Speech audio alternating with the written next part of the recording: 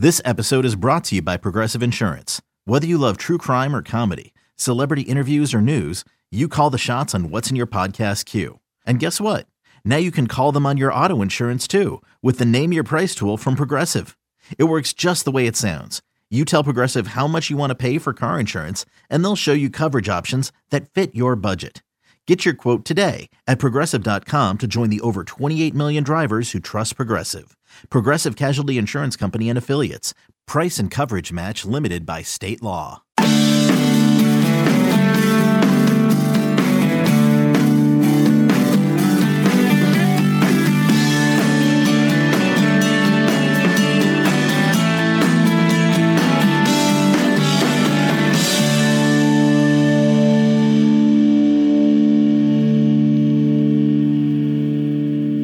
It is the Bama Online Podcast as we put a wrap on the first week of May 2021. Crazy to think we're already moving into the month of May, and we figured why not? Let's talk some college football recruiting, some Alabama Crimson Tide recruiting with our guy at BamaOnline.com. Hank South does a tremendous job for us, of course, there at BOL, and there's been a lot of activity here of late on the recruiting trail. I guess, Hank, we'll start with the transfer portal because it has giveth and it has taketh away. You've seen a couple of Alabama cornerbacks. Ronald Williams, a junior college transfer from a year ago, has decided to move on. And then here in the last 12 to 16 hours or so, we learned that Brandon Turnage has decided as well that he is going to explore the transfer portal. I guess in some ways, Hank, it speaks to really a couple of things, that Alabama has hit on some guys at the cornerback position. They've continued to develop some guys because it's not just, let's say, JaQuincy McKinstry that's come in and sort of taken the situation by storm, because a guy like Jalen Armour-Davis has patiently waited his turn and looks to be in pretty good shape in that competition for that corner spot opposite Josh Jobe. But just numbers in general at some point catch up at some positions, and opportunities meanwhile, because you have guys move on, open up at others. And that seems to be the case when you look at corner right now for Alabama and wide receiver with the way the portal has worked. Yeah, and this is just going to become more of the norm. You know, we're always used to some transfers in the offseason. You know, with the one-time transfer rule now in place, I would expect that just to, you know, get even more common across the college football landscape. But it's kind of crazy. Like you bring up defensive back. I was looking over this kind of class breakdown. I was looking through my old emails, and this class breakdown we had done like back in early February.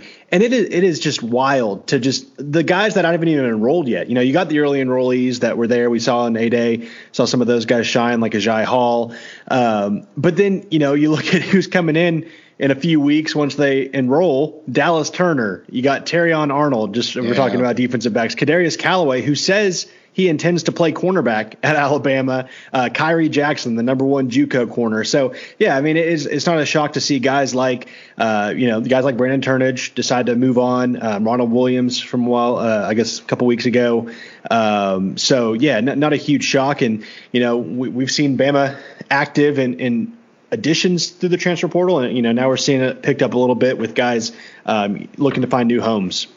And you look at Brandon Turnage and Ronald Williams, and you don't look at these guys and think, well, they just can't play at this level. These guys can play. These guys can absolutely play. And I'll be surprised with the one-time transfer rule if either or both of these guys aren't Power 5 starters, or at least Power 5 significant contributors at corner, or maybe in a sub-package role at another place. And you know, that's part of it too. Alabama has recruited to a level, not just at corner, not just at safety, but you've got guys like Malachi Moore and Brian Branch that they can afford to, at this point at least, pretty much designate as specialists, as star defensive backs, as money defensive back, in Brian Branch's case, in the dime. So that it connects too. It goes from corner also into safety. And then you've got these guys like Branch and Moore that they have the luxury of right now, just saying you can focus on star, or you can focus on money. And that's kind of where they're at from a depth perspective. So again, these are talented, capable guys that are making the move.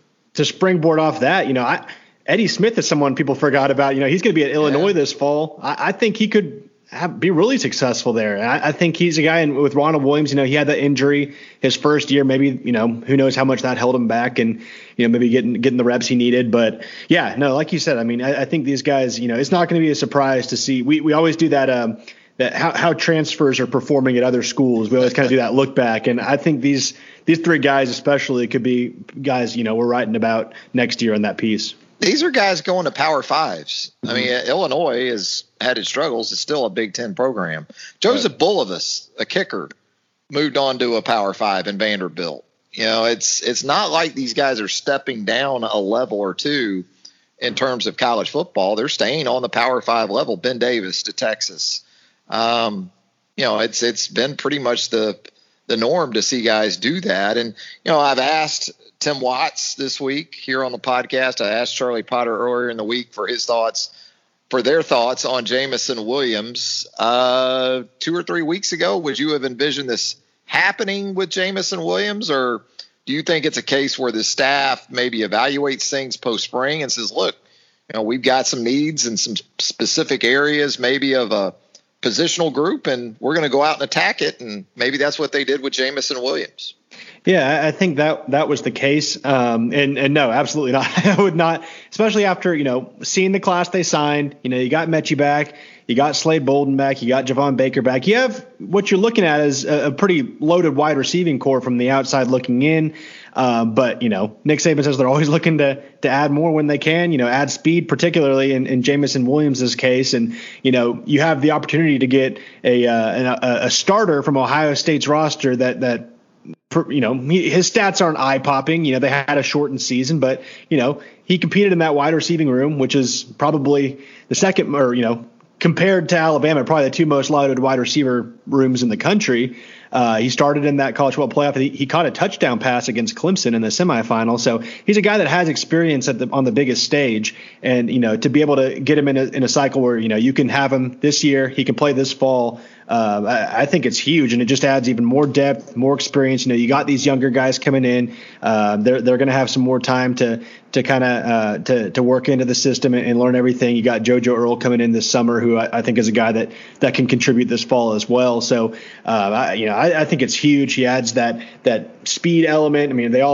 Each one of them has speed, obviously, but I think this is one of those guys that can really take the top off the defense more so than others. And I think it's a really exciting addition to pair him up with in this offense this fall.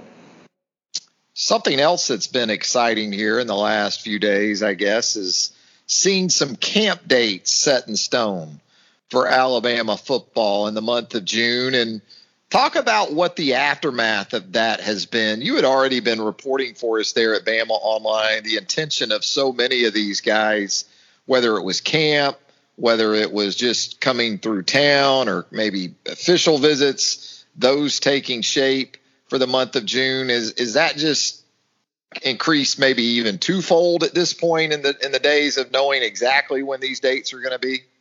Yeah, it's picked up big time. I feel like most of the recruiting updates we've been doing in the last couple weeks, and probably will continue to do for the next 3 weeks, is kind of just setting in stone plans for what date guys are going to be on campus. And Bama's doing it a little bit differently this year. Obviously, with COVID, there's still going to be things set in place to kind of limit exposure, I guess. But they're doing a series, I think 8 one-day camps throughout the month of June. And, typically we see those 2 weekends where it's a camp, I guess, that starts on Sunday, runs through Tuesday. We see a pair of those every year. We see a specialist camp, and we see the offensive and defensive line one-day camp. This year they're going 8 one-day camps, and then a single offensive line, defensive line camp, and then a single specialist camp. So still a lot of camp days, probably more so than a normal year. But yeah, we're seeing guys confirm plans to attend those. I have a running list in my notes app on my phone. Just kind of every time I get a name, I just add it so we don't forget about them, because there's so many. And then you're going to factor in the official visits too that are going to open back up. And so far, I'm looking at the list right now. There's almost, I feel like, a dozen official visits set, maybe not full dozen, but close, for the month of June. Each weekend there's at least 2 guys on campus for an official visit. So it's going to be a very, very active month of June, probably more so than we've seen in the last few years. And I think, Bama's really kind of being patient. They're going to get an opportunity to see a lot of these guys for the first time ever next month. So it'll be really interesting to see how that kind of unfolds. Yeah, not just in terms, I guess, for finalizing evaluations and maybe committable opportunities to the 2022s that are out there, but very beneficial for 2023 and beyond after what this staff experienced a year ago with everything shut down. And speaking of that, that'll be among our topics coming up after this break. We'll talk a 2023 linebacker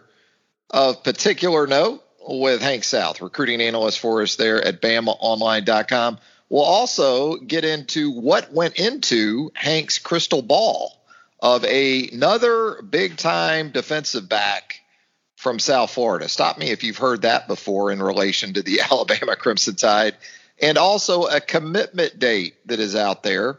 We'll talk about that with Hank in relation to an offensive lineman who appears set to make his intentions known in the not-too-distant future. All of that coming up with Hank South, recruiting analyst for us there at BamaOnline.com, when the program returns right after this. Get ready for the greatest roast of all time, the Roast of Tom Brady, a Netflix live event happening May 5th. Hosted by Kevin Hart, the 7-time world champion gets his cleats held to the fire by famous friends and frenemies on an unforgettable night where everything is fair game. Tune in on May 5th at 5 p.m. Pacific time for the Roast of Tom Brady, live only on Netflix. Back with more of the Bama Online podcast. Hank South, recruiting analyst for BOL, with us as we put a wrap on another week here at BamaOnline.com. So we talked about sort of how this next month and a half or so will be so critical perhaps to completely forming this 2022 cycle. But for 2023 and beyond, and I know you reported on this week as well, sounds like a 5-star linebacker from a town and a program that has been very beneficial to Alabama in the past, out of state, is intending to at least, be in Tuscaloosa in the next month or so, Hank? Yeah, he actually confirmed on, Wednesday of this week, Jaden Osbury out of Baton Rouge University Lab. He's planning to camp at Alabama on June 26th. So that's one of those one-day camps. That's one of the dates that they've set aside. He actually does not have an offer yet. So this is going to be one of those where, he's 2023, so it's not a huge shock. But, you got to imagine that they're waiting to see him, kind of size him up a little bit, put him through a workout, see what he can do, and then decide from there, if they want to pursue him further, which, he's got a pretty hefty offer list. He's certainly impressed a lot of schools, so I would imagine he will do that with Alabama as well. Beyond him, looking at the 2023 class, we confirmed another one earlier this week. A.J. Harris, who it's not fully confirmed, but he's trying. June 9th is his target date for that one-day camp. He's the 5-star cornerback from Phoenix City that's just blown up this spring. He won a camp MVP, I believe, at the Under Armour Regional in Atlanta. Has just impressed every stop he's been at. Long corner, 6'2", 180. A guy that's really seen his stock skyrocket. He got the Bama offer about a month or so ago, and is trying to get to Tuscaloosa for the first time with that in pocket. So, beyond that, it's going to be very, very busy. It's probably going to be pretty hard to actually figure out of all 8 camps, pinpointing every single prospect that'll be there. It'll be interesting because there's no parents and there's no guests allowed. So it's just the student athletes and the coaches. So that'll be kind of another interesting dynamic. Usually, at the normal camp setting, parents can be there and, they're taking videos. You usually get some cool clips out of camp, or, you hear about some kids. But when it's just the recruits, it'll probably be a little bit different in how we cover it. So, it'll be interesting to see.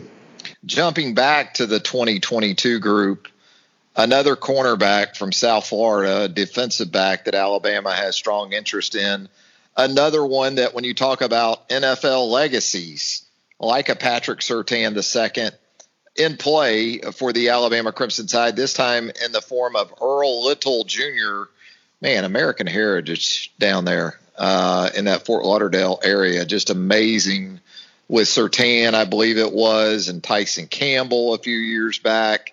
And now it's Earl Little Jr. And I see here in the last few days you have put in a crystal ball prediction for the Alabama Crimson Tide with Earl Little Jr. What went into that, Hank? It's almost like you look at this recruitment and it's just how you kind of just wonder how this couldn't end up being Alabama. Just with everything that's happened, you take into the South Florida factor. Alabama typically signs one or two high-level prospects from South Florida every cycle. Oftentimes a 5-star high-level elite defensive back. You look at Surtain, you look at Josh Jobe, you look at Jordan Battle.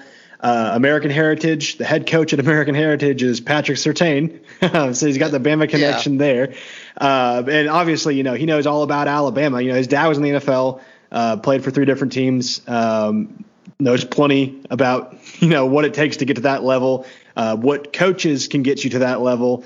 And it just seems like Alabama has a lot going for it. We actually spoke with him the day after the NFL draft, the first round of the NFL draft. And Nick Saban conveniently timed up his phone call with Earl Little for right after Patrick Surtain II was drafted by the Broncos. And obviously, that stands out to a kid getting recruited. And, Earl Little Jr. even said, why can't I be next? I see Pat come from the same school I went to, going to Alabama, and now he's in the NFL. And he said that Saban told him that this might be a year off, I guess, but he told him he did the same thing with Minka. He called Patrick Surtain II when Minka got drafted. So he was hoping that it would be the same kind of luck with Earl Little Jr. Doing that with calling him after Pat got drafted. So I thought that was kind of a cool little story. But I think this recruitment has Bama written all over it personally. And he's going to take this a while. He's going to take his recruitment to the All-American Bowl and make his decision there, which, we saw Patrick Surtain wait until February National Signing Day when he announced for Alabama. That's not unheard of. But yeah, it'll be interesting to see. I feel pretty confident about Alabama right now. He's going to be on campus next month for a 2-day visit. And then he's going to be back in Tuscaloosa for the LSU game in November, so for his official visit. So he's got a couple trips upcoming to Alabama, and who knows, maybe he'll take another one at some point between those two dates as well. And speaking of LSU and looking at his crystal balls that have been issued along with yours, it looks like there was even just I guess more than a year ago now, early love given to LSU in relation to Earl Little Jr. and his college destination. Are the Tigers still kind of the other team in this? I mean, obviously, as a legacy of UM, you would think the Hurricanes would be in that mix, but the way Alabama has gone into South Florida and just absolutely cherry-picked right in Miami's backyard, is it more Alabama LSU than anything else?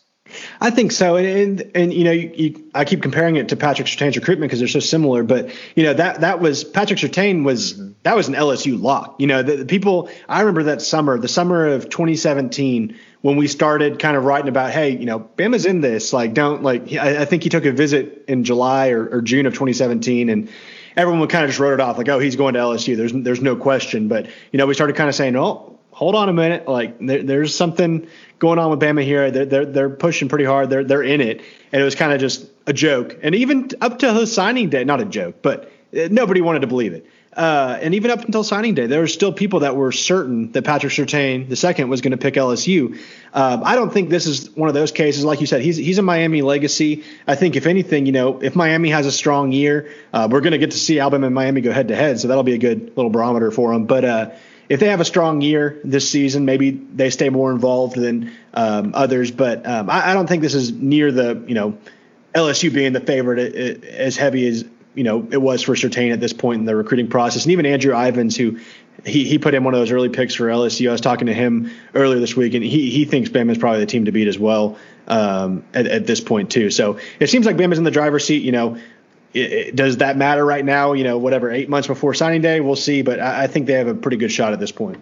Billy Embody does an outstanding job as an LSU insider, among others, for 247sports.com. One day after you went in with the crystal ball for Alabama, Billy did that as well for the Alabama Crimson Tide. So that has evened things up a great deal in terms of crystal balls anyway for Earl Little Jr. Our guy, Hank South, by the way, when it comes to 2022 accuracy right now, he's a perfect 4 for 4. So Hank knows what's up. He's batting 1,000. He's money, our guy, Hank South. Hey, don't forget about the well, I guess that's still 2021. The Jamison Williams transfer portal crystal ball pick as well. Yes. Thanks for not letting us forget about that, Hank. You got to flex. You got to claim those W's when you can in this industry, tough. Man, because things change quickly in this industry. Hey, Hank, as we get out of here with you, wanted to ask you about an offensive lineman from IMG who I see has established a commitment date. Dane Shore, what can you tell us about maybe where he's at? Obviously, it looks like Alabama's been in that mix for some time. Yeah, I think he's a guy that, there's a lot of interest in mutually from both sides. He was actually in Tuscaloosa for A-Day a few weeks ago. I think Bama certainly wants to see him, this summer. He's actually set to officially visit Bama at the end of June, and he announced that his commitment date is going to be, I think he said sometime in July. So you'd think that's going to be that last trip before he makes an announcement. So maybe Bama takes hold of momentum there. I know Oklahoma's heavily involved. I know Auburn. I think he might have dropped Auburn, but Auburn has been in there on the crystal ball a little bit. He's from the state of Georgia. He went to IMG Academy for a little bit, went back to Georgia. So he's got a lot of teams involved. I think Alabama, Oklahoma are probably the two schools to watch closest.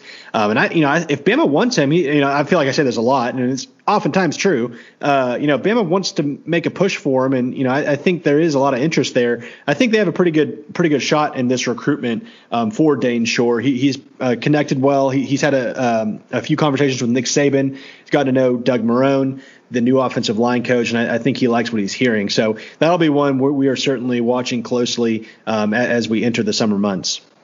The portal, camps coming up, official visits coming up. It's real again. Not that it never hasn't been, but real in terms of more like it was in 2019. But man, when you consider this one-time transfer rule going into effect, just another dynamic of the recruiting process that's going to take things to another level on an annual basis. Thankfully, we have Hank South working with us at BamaOnline.com. Hank, always appreciate the time, my man. Yes, sir. Thanks for having me, Travis. Hank South, I'm Travis Schreier. Thanking you once again for joining us here on the Bama Online Podcast. If you haven't already, how about a subscription to the podcast? It's the Bama Online Podcast. Anywhere you consume pods, you're going to find us. If you leave us a rating and a review while you're there, that would be greatly appreciated as well. Thanks to Hank South. Thanks to you. Check us out next time when the Bama Online Podcast returns. Until then, have a great weekend, everybody.